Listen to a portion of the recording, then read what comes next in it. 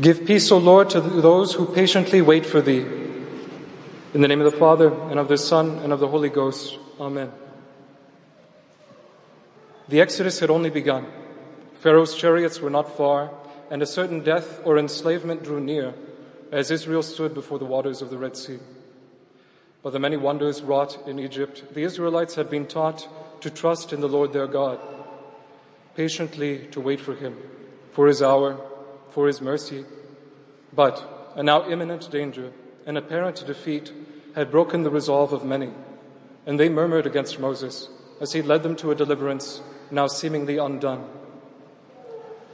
The Lord spoke to Moses and commanded him, and he in turn spoke to Israel, saying, "Fear not, stand firm, and see the salvation of the Lord." Surrounded by troubled waters lifted miraculously around them, Israel crossed the bed of the Red Sea on dry land, and watched as their enemies were devoured by those same deadly and saving waters.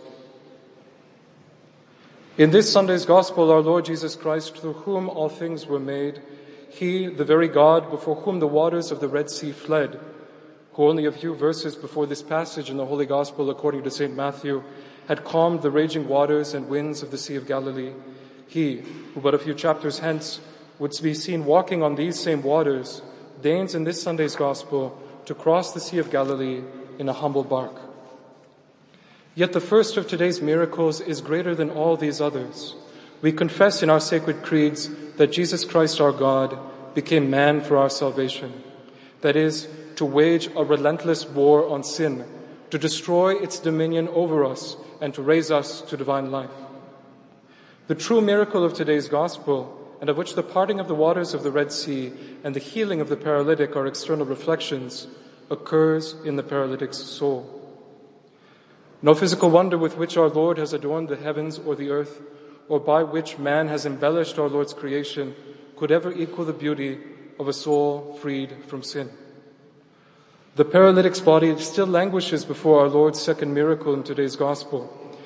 However, before the unbelieving scribes, hostile to our Lord, the paralytic soul shines unseen. It is often so that the works of grace frustrate us by their seeming elusiveness.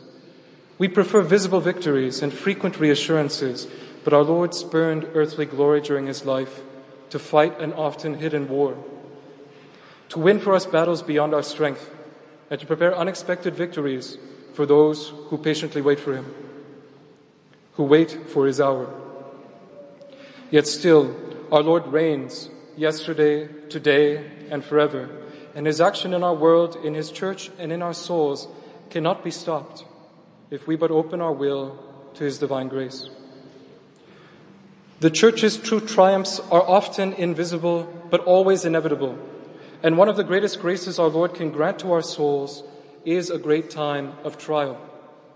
The trial like the just man Job, or of the just Tobias, whose stories have recently been read by the Church's sacred ministers at the Holy Office of Matins. Like for them, it is good for us if, no matter what we suffer or how things appear to us, we believe in our Lord's reign and in the fidelity of his promise, for the sole reason that he is God and always faithful. As John the Bishop tells us, the bark our Lord uses in this Sunday's Gospel is an image of Holy Mother the Church. Rabanus Maurus sees in its wood the wood of the sacred cross of our Lord, and thus before our eyes unfolds an image of the resplendent miracle of our salvation. All we, like the paralytic, have languished in the death of sin, by which the soul is paralyzed, unable to walk in the charity of the Lord our God. The Church, in her many ministers, by the power of the cross, comes to our soul across the saving waters of baptism, ready to grant new life to the spiritually paralyzed or to restore it. Yet, in the administration of the powers given to the Church, at its helm is always our Lord Jesus Christ. It is he who truly rules the Church, who leads us like sheep. It is to each of us who have recourse to the saving power of his cross that he addresses the words of today's Gospel. Take heart, son, thy sins are forgiven. In every absolution we receive from a priest, no matter who this latter may be, or even, God forbid, how unworthy he may be to share in the sacred priesthood of Jesus Christ. It is always God the Son who washes our sins in his most precious blood. It is he who says to each of us, "Take heart." Take heart indeed, for how could we be despondent when the second person of the Most Holy Trinity has deigned to become a man like us, to bear the fullness of our sins, to sanctify our sufferings, and to ennoble us with his divinity? Our God will never let the work of his salvation be frustrated in our soul unless we willingly reject it. Many of us are troubled by the state of our nations, and who among us does not weep to see Holy Mother Church mocked, abused, abandoned, and worse, betrayed by her ministers? But like the Blessed Virgin Mary, St. John the Apostle, and the holy women on the sorrowful way of the cross, as they accompanied our suffering Lord, we accompany our Holy Mother the Church on the way of her passion, as she is remade in the image of her bridegroom and Lord through suffering and ignominy. Through the intercession of the Blessed Virgin Mary, let us now confess the Church's divinity, as Our Lady most especially then confessed our Lord's divinity.